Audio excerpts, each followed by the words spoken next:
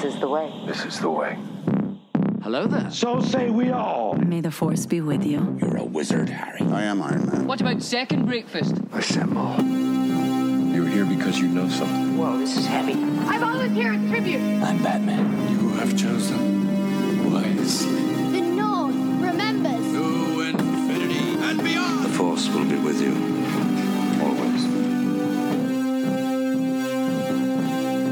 Welcome to the Nerdverse, nerds. Today, this corner of the Nerdverse is for all you DC nerds out there. I'm Justin. Preferred pronoun is long live Rock Columbo. And I'm Brian, Superman's poo fetish, Plofsky. And we could not be happier that you killed a gorilla with a chainsaw in order to have joined us today. Today in the Nerdverse with Justin and Brian, we'll be heading to Glantai with the 11th Street Kids, debating the hair metal hierarchy surrounding Hanoi rocks while wearing our X-ray vision helmets, and diving into episode 5 of Peacemaker, Monkey Dory. And as a reminder, this is your spoiler alert. I repeat, this is your spoiler alert. We are going to spoil everything about this episode, about the other Peacemaker episodes, as well as potentially the Suicide Squad and other DC movies and TV shows. So this is your spoiler alert. Justin, welcome into the Nerdverse. I am so excited to finally be here, having listened to one side of this through the walls for the last few months. Fair. For those of you listening, Justin is Joanna's husband. We are so happy to have him to talk Peacemaker today. But before we start talking about Peacemaker, we are entering into the DC Nerdverse, that sector of the Nerdverse. And so I'm going to need to ask you to hand over your passport, but specifically, I'm going to need you to hand over your DCEU, DC movies, all entertainment and TV shows passport. So I guess my question for you is, how many Batarang stamps do you have in your DC passport? I thought about this, and I consulted with Joanna just because I wasn't sure how to gauge my Batarang situation. And I came to the conclusion that I think that Joanna and I have the same amount of Batarang stamps because wherever we go in the Nerdverse, we tend to go together. So that feels safe to say. Cool. So that puts you at a 5, and I have a 7. I think that sounds fair. So we've gotten through customs. Luckily, great job, everybody. I know customs can be pretty treacherous when going through the Nerdverse, but let's start with you because you haven't been on. We only kind of know your opinions via Joanna's kind of like one-offs here and there. So how have you been How have you been enjoying Peacemaker so far? So we just get some context to talk about episode 5. I think this is the best thing to come out of the DCEU. The best thing. Period. I think this is the best thing. I think this is perfect. I think this is okay. If anything, it's the second best thing because I think the first Wonder Woman is incredible. But sure, this show is so good in terms of the tone. The writing is perfect. It doesn't take itself so seriously, which is my biggest issue with the DCEU, is that there's no room for any kind of like loose kind of like, non-serious nature. It's like they take their capes so seriously.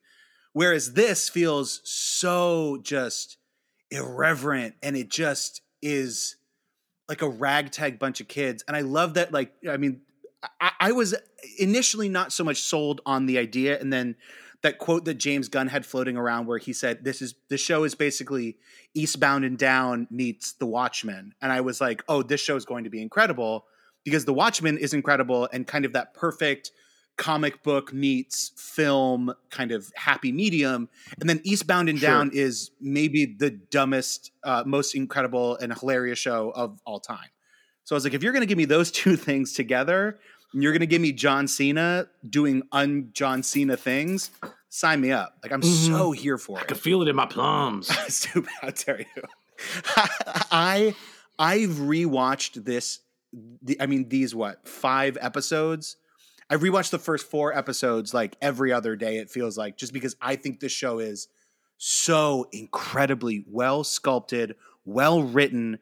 It has this perfect perspective, and it's just, I think this show is so good. I think it is the perfect thing that the DCEU desperately needed, which was a series that doesn't take itself too seriously and just can allow everyone to like relax a little bit, which I think is something that is hard to find in the DCEU. Although you get it in kind of their animated stuff, but live action wise, you don't really get it a ton. But with this, it just like this show should not be as good as this show is.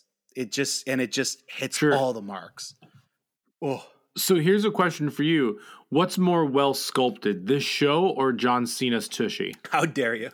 Actually, what's the thing that I look at in the show are his arms and how they don't look real. Like John Cena CG, has, right? Yeah, like John Cena looks like what's his face? TDK, like the detachable kid in the Suicide Squad, kind of looks like he looks like you pulled apart an action figure. Like John Cena looks like a 1990s action figure, like with his muscles. I'm just like this, like you're not a real person to me. Like this is totally you look too perfect for this. Oh my God. Because those pants, he does wear loose fitting pants, which I noticed for some, I don't know why I noticed it, but maybe because he's holstering. I think that's interesting, but because he could. I noticed because his tushy looks amazing in those pants. How dare you? Like when he goes out into the parking lot looking for Judo Master, like his tushy looks incredible in that wide shot. I noticed it. I'm not afraid to say it. You know, it was the first moment that I had to pause it. I had to pause the show because I was laughing so hard. Is in the first episode where he shoots off the sonic boom in the parking lot. He's just in his underwear. Yeah. That got me so good because I was like, one, the words tighty whities has never been truer in the history of the world. But also I was like, John Cena looks so small in this moment, which I was like, I've never seen this dude look so tiny. Which is honestly, I think like a testament to the show that like you have this human being who looks like a balloon animal and you're able to like make him like look like super small, both like physically and emotionally, which I think is a credit to John Cena. I think it's a credit to the writing. It's a credit to James Gunn that you're able to kind of have this larger than life person be so weirdly small and like vulnerable and sensitive physically and emotionally at the same time. Like, but that, I mean, he's just sitting there. I can't. God damn. This show's so good. This show is so good. So let's get into episode 5, Monkey Dory, or chapter 5, I should say. It was still written by James Gunn. They're all written by James Gunn, but this one was directed by Rosemary Rodriguez. I'll just do a quick summary, then we can talk through the whole fun thing. Peacemaker's dad basically proves his innocence to Detective Song, and he blames his son. And then so she does her own investigation on that. Myrn tells everybody about the butterflies in an incredible PowerPoint presentation sequence. And then they go to the bottle factory. They go to the bottle factory that Adebayo found in the previous episode. And then we find out that Myrn's been meeting with the character named Casper Locke to help with the Augie situation because they don't want him messing everything up. So then Peacemaker and everybody go into the factory. They start like raising hell with all those butterflies. The factory is for the food, the nectar that these butterflies are eating. And then they encountered the gorilla that was brought up previously in a previous episode, where the zoo on TV was saying that a gorilla named Charlie was kidnapped. Well, that gorilla named Charlie can talk, and they kill it with a chainsaw. Chekhov's gorilla. And then they bond on their way back in the truck. And then so what we find out on the Peacemaker's dad side is that Locke actually got his way into as the new police captain, and Song requests the help of her uncle who's a judge because he basically kept Peacemaker's dad in prison, even though the evidence clearly points to Peacemaker. Peacemaker and Adebayo have a drink at his I was going to say apartment, but his trailer.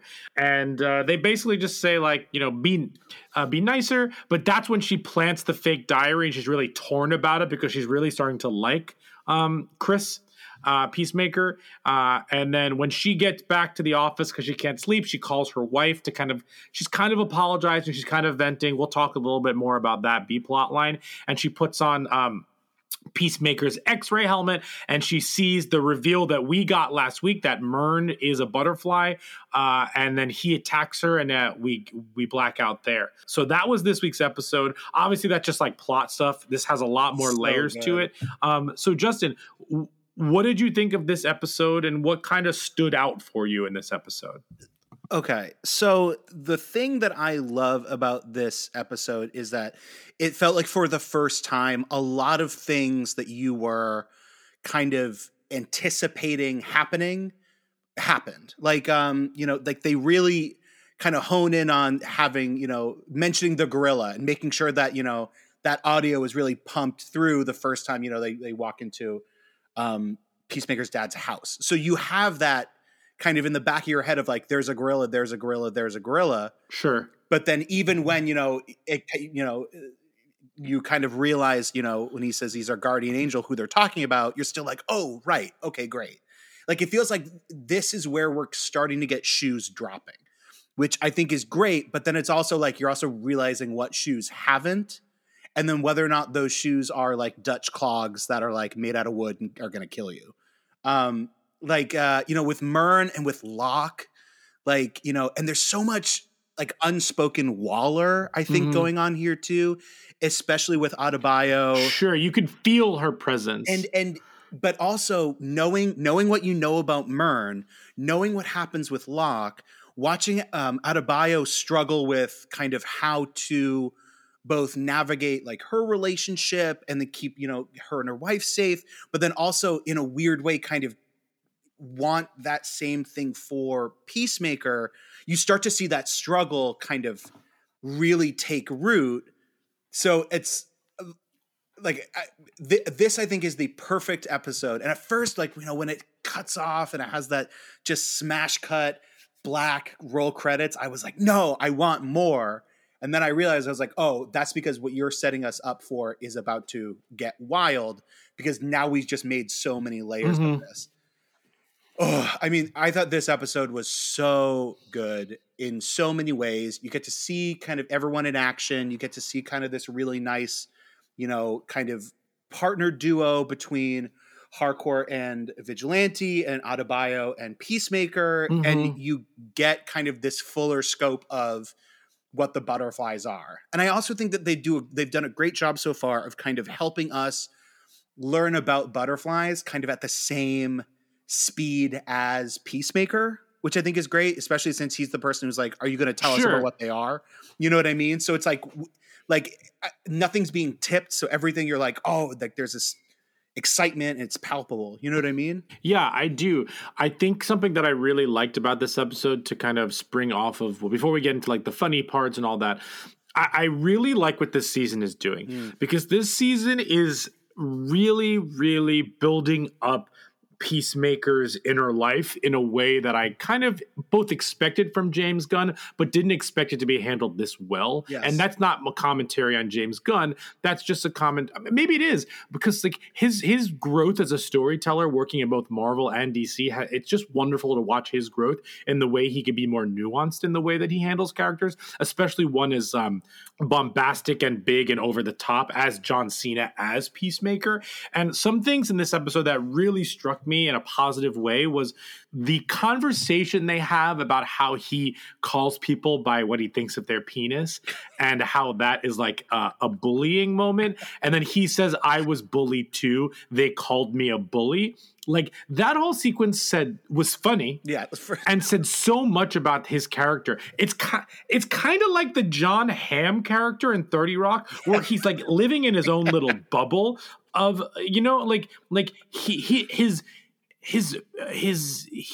how he sees everything is so skewed, and that moment was great. And then that connecting to his drink with Adebayo was really great in terms of like be nicer, because like I thought like all that mixed throughout was really good, especially as a follow-up to last week's episode where he's trying to reconcile the fact that his father is a terrible person but he's still his father. I feel like he's trying to reconcile like this inside of himself into like I did bad things but I'm not a bad guy, because if you noticed when she's going through his apartment, or excuse me, his trailer, and she looks at all of the clippings on his wall and she sees the Kite Man clipping. First of all, Kite Man is canon. I love it. Well, and Kite Man has showed up twice in the last like year and a half for DC and DCEU, because Kite Man is very big in the Harley Quinn animated series.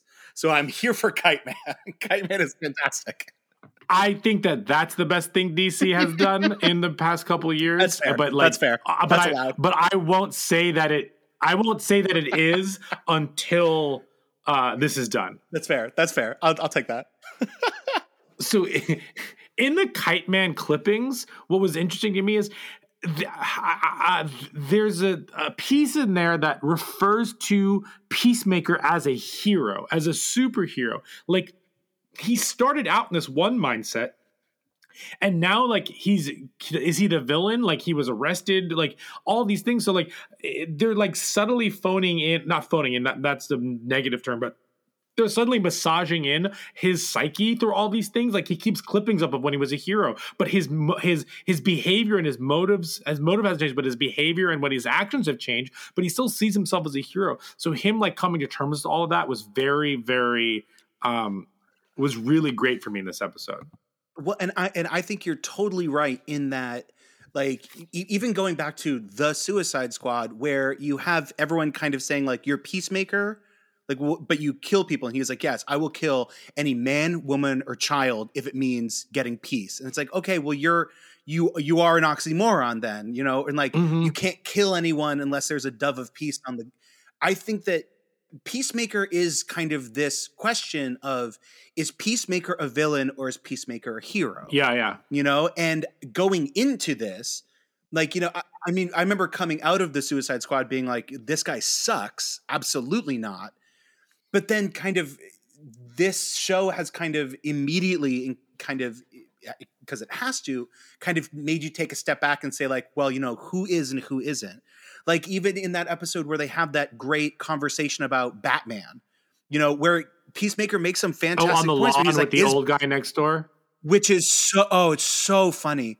It's so good. But like, he has a point where he's like, is Batman even doing good if he's just throwing people in jail so they can break out? He knows they're going to break out. Why just keep throwing them in jail? Totally. And he has a point, but also you're I think you're totally right here, where this is a person who personally celebrates the moments where they are a hero, these good moments. But then publicly and professionally, they are celebrated for not those moments particularly. And it's kind of, it's this weird kind of it's like an uncomfortable like juxtaposition, which I think this show lives in that space in the best of ways. Like, the opening credit scene, this is the only show that I don't skip the credits every single time, because I think it's so funny, but it also feels weird and it feels uncomfortable, yet it's perfect.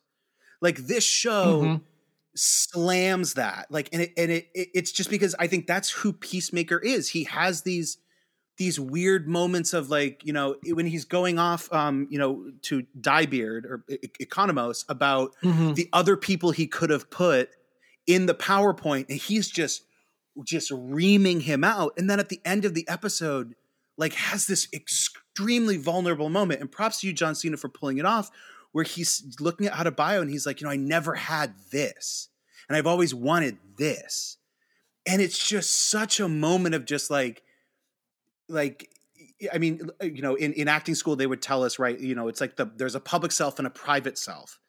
And I think that with Peacemaker, what we perceive to be their public self, like, who they show people they are, we like to think is, like a facade, but I think it's actually not. And I think that he just lives very vulnerably in life. So when he has these moments that feel so like frontal, the weight of it just, I think, knocks you over. I think it's so good. And so what you're saying is the weight of his full frontal knocks you over. Yes, always, especially with John Cena, especially with that. Hot damn. Oh man. Well, it's I love actually this show. it's interesting that you say that though. I know, I love it. It's interesting because like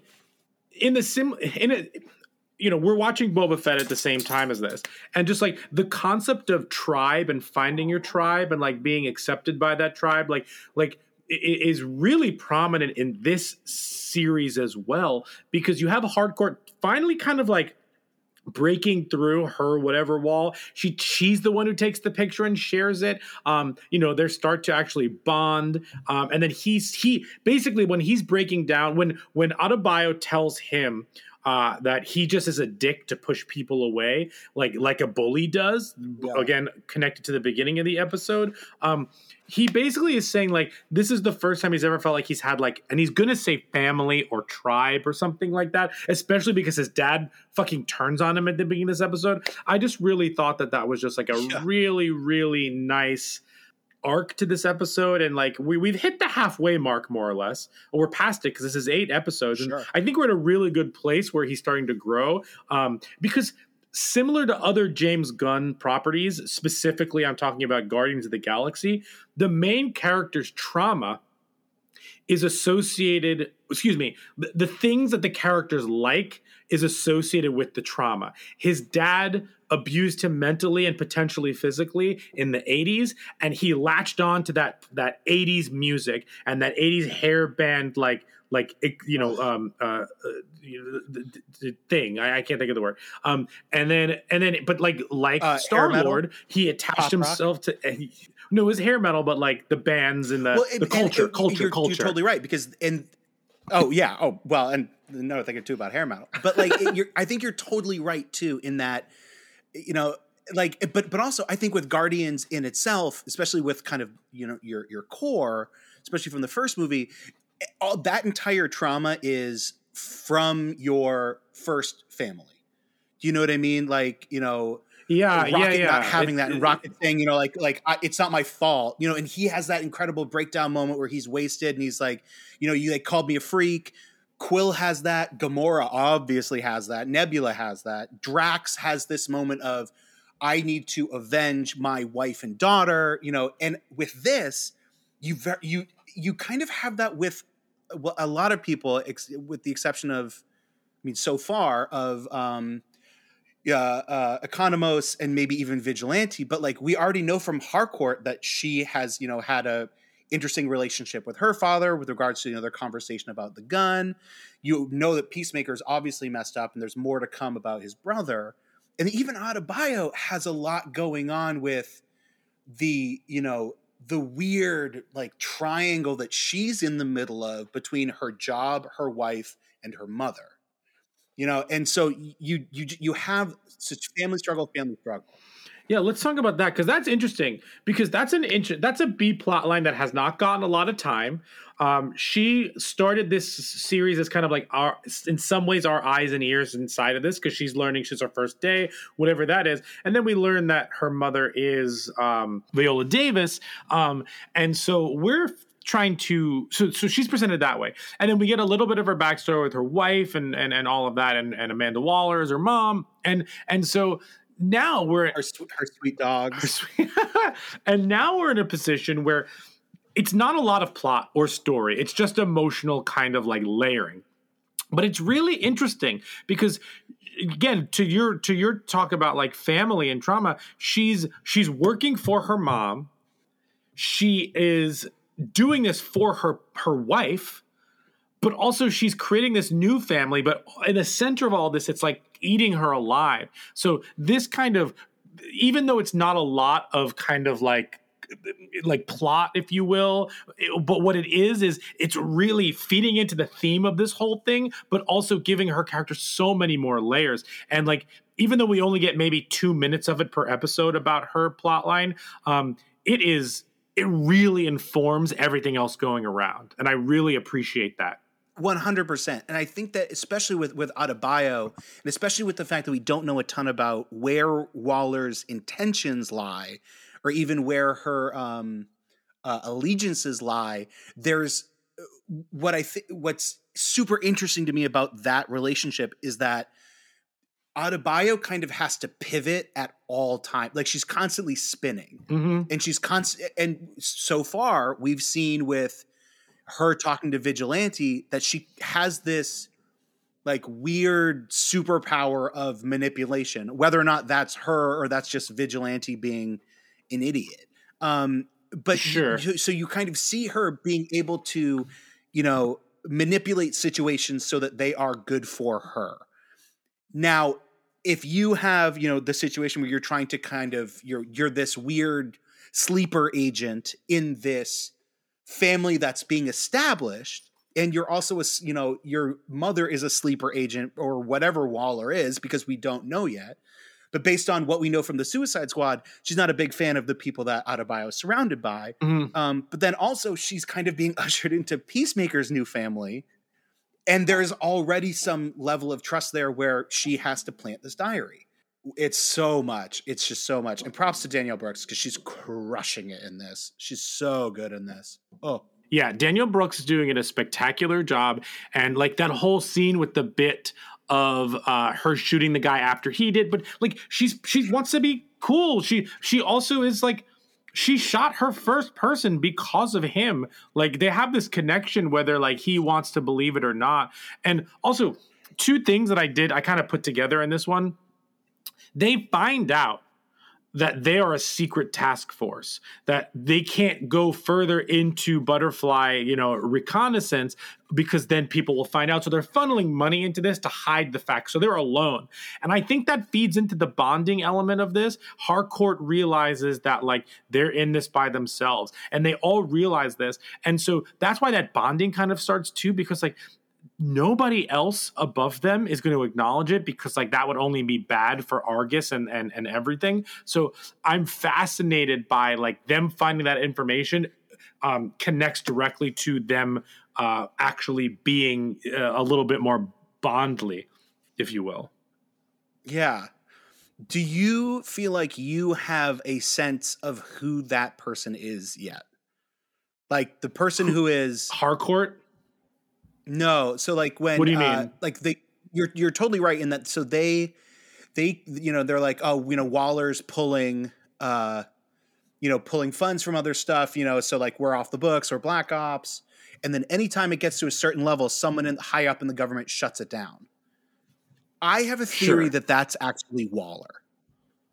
So you have the whole situation with when she has the conversation, Adebayo has a conversation about Myrn. And Waller kind of says, she's like, oh, he's fine. That's just how he is. And then even with Locke coming in, he's like, Waller sent me here to help you out. I got you. So if you kind of have this weird situation here and you're putting Myrn at the head of this, and you're in charge of knowing who butterflies are and tracking them, how do you not know that Myrn is a butterfly? How do you not? I mean, but also like you're sending your daughter into this for what? Like there has to be some reason for that. We also don't know if Myrn was always a butterfly when he became a butterfly. Maybe he became a butterfly during the course of this show, not necessarily before they started. Fair. Like, I don't. We don't know that answer, obviously, but the point you bring up is really, it's very interesting, and I just like, I'm happy that they didn't drag it out, that they found out like pretty soon. Yeah.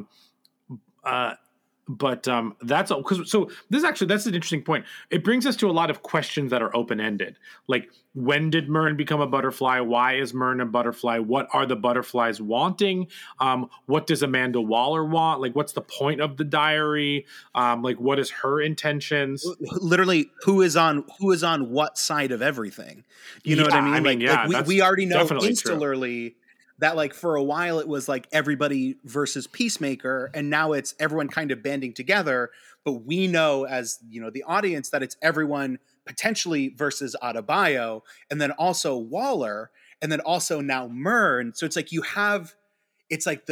they're bonding and they're becoming so close together at the perfect time for this to absolutely explode. Do you know what I mean? Because the first time they've dealt with butterflies, they didn't have that closeness and they still were dealing with kind of, figuring out how each other works. But now that you've pulled everybody super tight knit, thanks to Hanoi Rocks, it feels like you're totally right. This was a perfect moment for them to kind of explode everything out and to kind of, just really go to town on everything. Yeah, that's an interesting point. I also, kind of in the same realm of that is I'm wondering if Harcourt knew something or knows something, because they have that weird beat where Harcourt kind of looks at Myrn or like is ignoring Myrn, or she just seems like skeptical of Myrn. I guess it doesn't matter because we found out, or maybe, I don't know. There was an extra beat in there editing wise that felt like it was there for a purpose, or maybe I'm misreading it or overreading it. I don't know. No, but you know what though? I think there's something to it. I don't know. Harcourt has a ton of interesting looks that feel like we're going to be going back and looking at them kind of retrospectively. Like we already have one in this episode where they do the Rochambeau and then Vigilante's like, what was that about? And she's like, don't worry about it. Yeah. So we already have like a few, like there was a point in episode 4 where like she has this look towards Vigilante. And I was like, wait, hold on. Is that a romantic spark there for some reason? But then like in this episode, I was like, I mean, look at this boy. This man is an idiot. So I don't know. I mean, I feel like I'm getting that from her, but maybe that's also just because she's not the most verbal and vocal participant with her kind of inner feelings and emotions, except if it's like a one-on-one situation like we got in episode 3. Oh, something else I also wanted to bring up, and because Joanna and I talked about it in previous episodes, is I really like Detective Song a lot.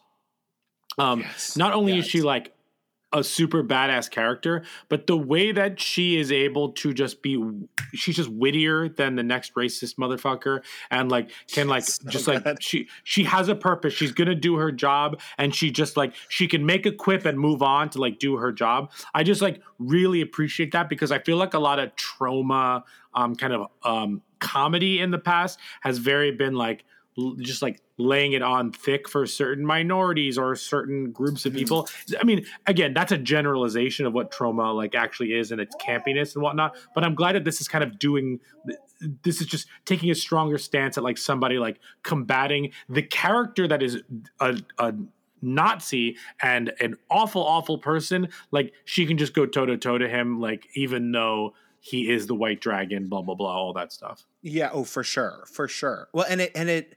I think you're totally right too, especially since that spurs from, the insult that they throw where he calls her Lucy Lou, and the look on her face is like, oh yeah. Okay. We're going to, great. Yeah. No. Like I can do this all day. Like I can do this all day. You want to do this? I could do this all day. Like, what are you going to do? Yeah. And I think I think both detectives, but Song, I think is, and you get that weird shot of her uncle's house too, that felt like it was lasting a little bit too long for it just to be a throwaway. Yeah.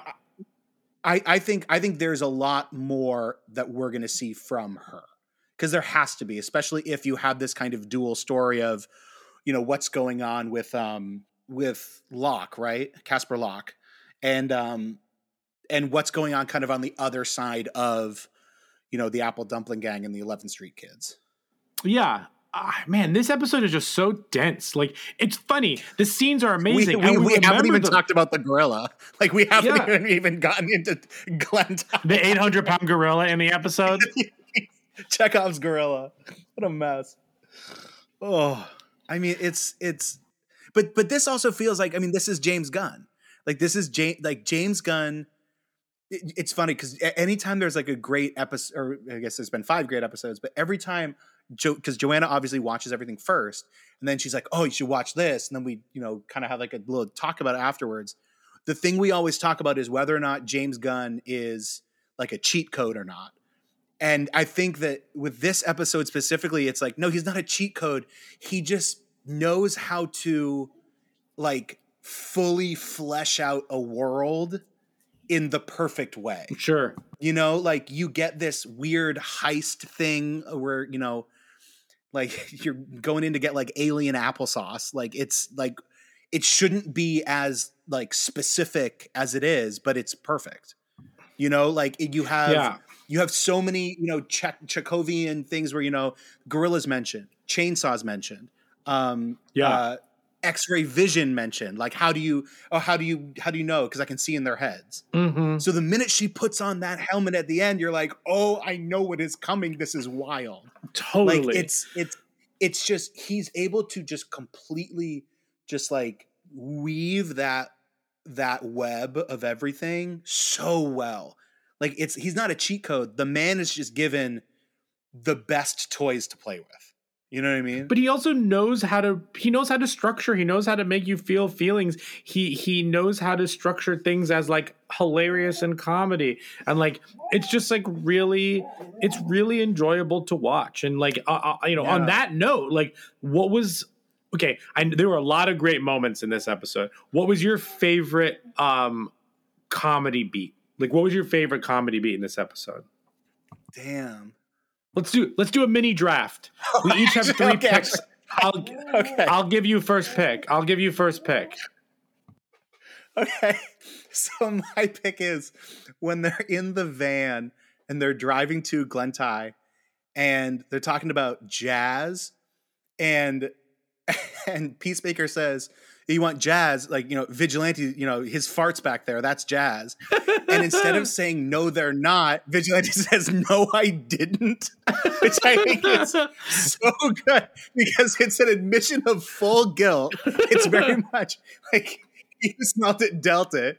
And it's just, I think there's something so brilliant and just like perfect and beautiful about this man who like looks like what's his name? Like Snake Eyes from G.I. Joe, but just is absolutely not that.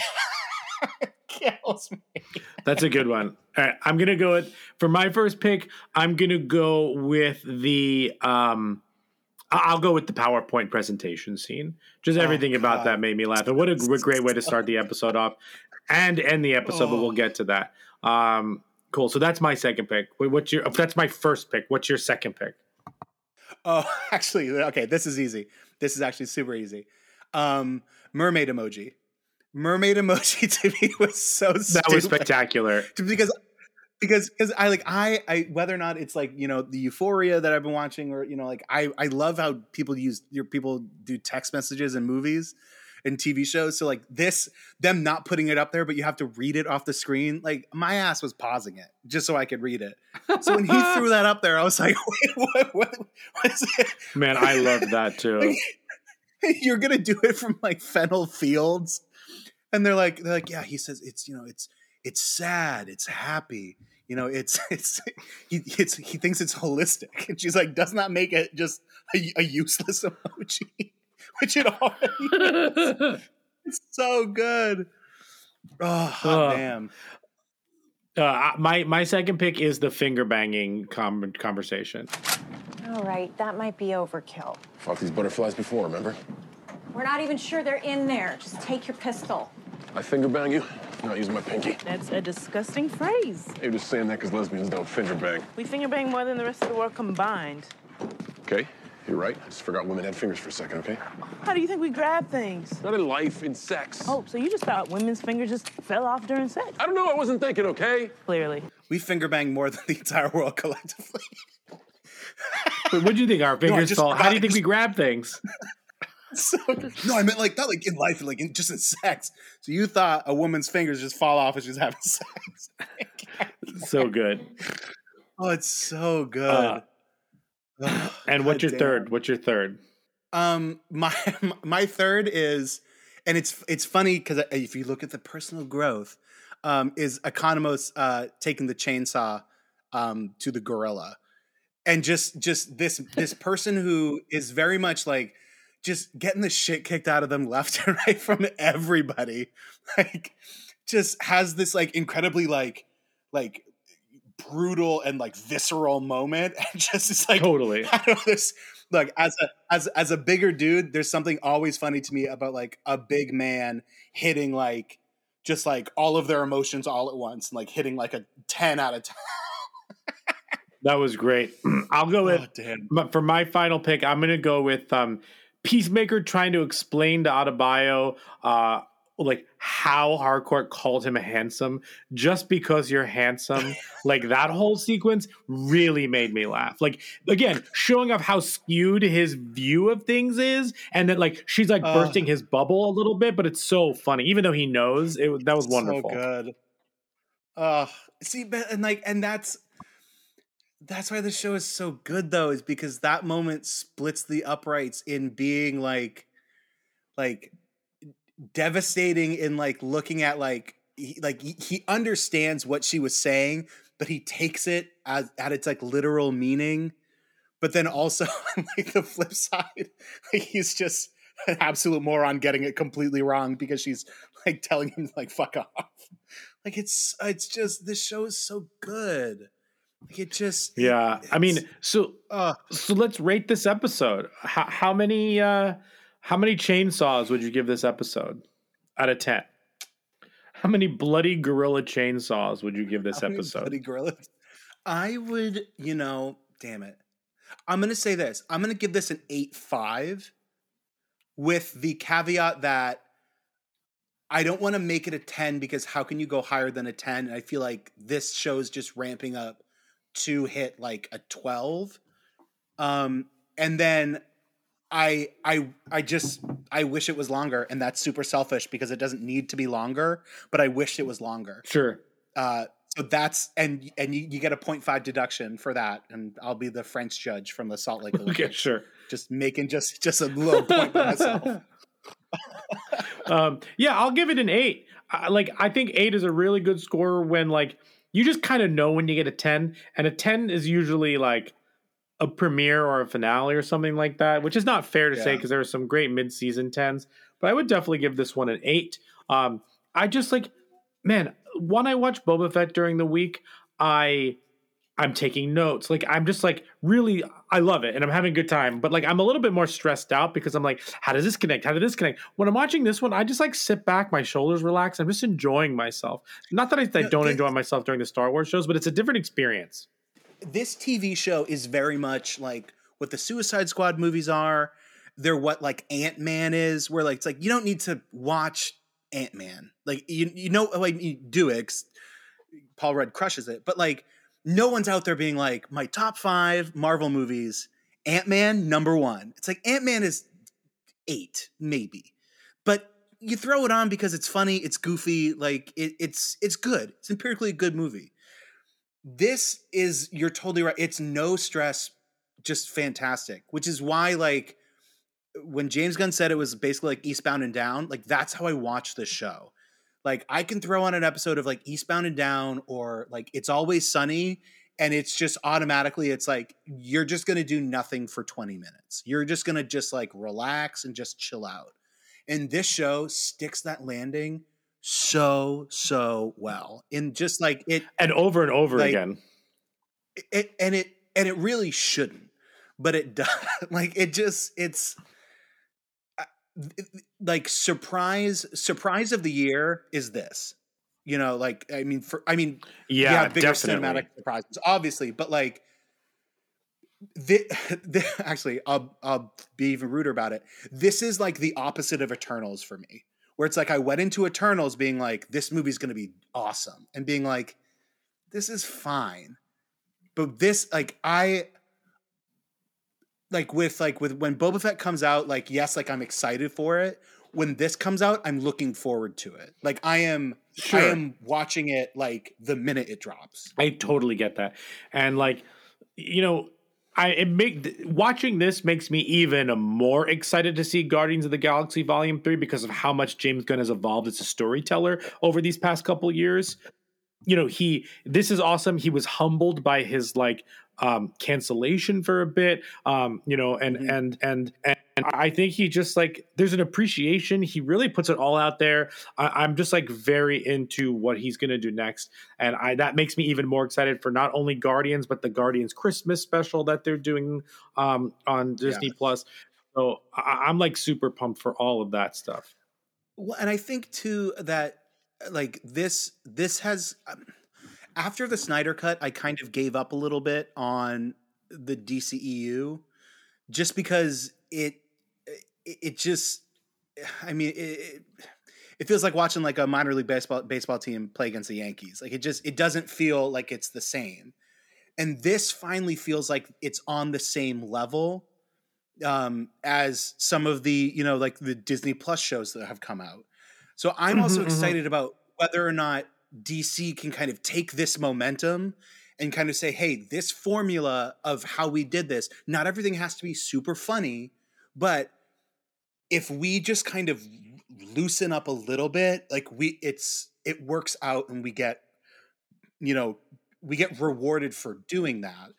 And especially with you have, the Flash coming up in a year, I'm like, this is kind of a perfect moment for you to kind of let Barry Allen be a little bit Barry Allen-y and kind of relax a little bit. I'm excited to see what they're going to do when it comes to things like, well, one, it was released today that they're probably going to do another the Suicide Squad spinoff TV show, right, because this is doing so well. Please give me Ratcatcher 2. Please give me Ratcatcher 2. So good. But I'm also really interested in like not only Flash, because Flash has no pun intended, is the big flashy one, but like you also have stuff like, what is Black Adam gonna be like? I loved the first Shazam. What's Shazam 2 gonna be like? Like, I don't know. But not only because we're getting different directors. It's very exciting. Like, where is Shazam 2? Like, I'm excited for that one. Like, I'd love because the first one. I think, and Shazam, I think you're totally right, because Shazam was a movie that surprised me in that I wasn't expecting it to be as good as it ended up being, to the point where I was like, oh, this is totally how like Captain America feels. So like with this, it almost feels like I want to grab the DCEU and be like, you can be more. You can do the things. You just have to let yourself do them, like, because you're totally right. And like, we don't know what Black Adam is, even though we know from the comics, Black Adam is going to weave into Shazam 2. But like the fact that I think knowing that this is kind of informing those choices as they move forward brings me a little bit more on board with where they're going to go, because what they're doing in the comic side of everything is awesome. Like, they're doing some great comic stuff now, but cinematically and serially, they're just not, they're just falling behind. So I'm so glad that they are finally sticking the landing on this. And I hope that it continues moving forward. I really do. Especially after Wonder Woman 1984, because my lord. Yeah. Yeah, but the future of the DCEU is, I think, very bright. Well, nerds, we don't want to stay here overnight if we don't have cable. Fargo's on tonight. We thank you so much for stopping by, and we hope you had as much fun as we did. And we hope you'll join us next time as we travel to another corner of the Nerdverse. Make sure to join us in the Nerdverse by following on Twitter, Instagram, TikTok at the Nerdverse Pod. Be sure to blast over and subscribe to the Nerdverse with Joanna and Brian on Apple Podcasts or Spotify. Rate and review us there. And Justin, Fargo's not on until tomorrow night, you fucking nerd. As a new universe in a multiverse of other Nerdverses, the reviews and ratings are so important to help this podcast grow. So leave those 5-star ratings. And maybe, if you're feeling happy, sad, or everything in between, you can also leave some holistic, useless mermaid emojis. Well, thanks for filling in for your wife. I appreciate it. Dude, I made it on the pod, man. Like, I did it. Fucking, I'm here.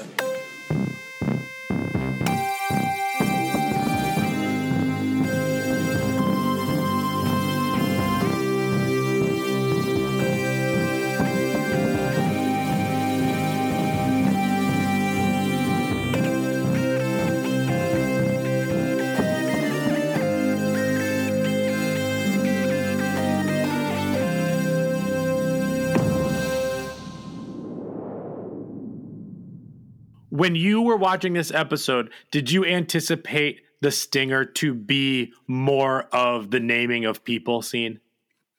Was that your guess? No, I didn't. No. Oh, what did you think it was going to be? I thought. See, here's the thing. I don't necessarily know what they're doing with the stingers and whatnot. So, like, occasionally I'm like, oh, you're going to give me like a secondary joke.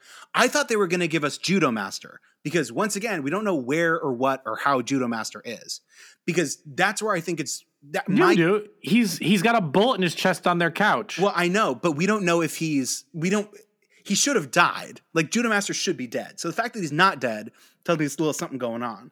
Sure. Especially since he seems to be the key, because one, getting that shoulder lift in the opening, because a shoulder lift always means you're important. Thank you, Mary Crosaro. My theory is that Judo Master is the guy who saves Adebayo. So my thing was going to be like, you see him like wake up or have like a oh, I'm needed kind of thing.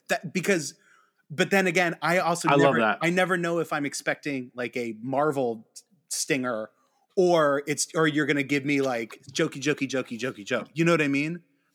So, right. So that's what I thought. Well, maybe Ariana Grande will save Adebayo. Oh my God, it's so stupid. I can't. But I do love. I could have watched John Cena yell names for another hour. He goes through every person involved in the Howard Stern show. I lost it, dude.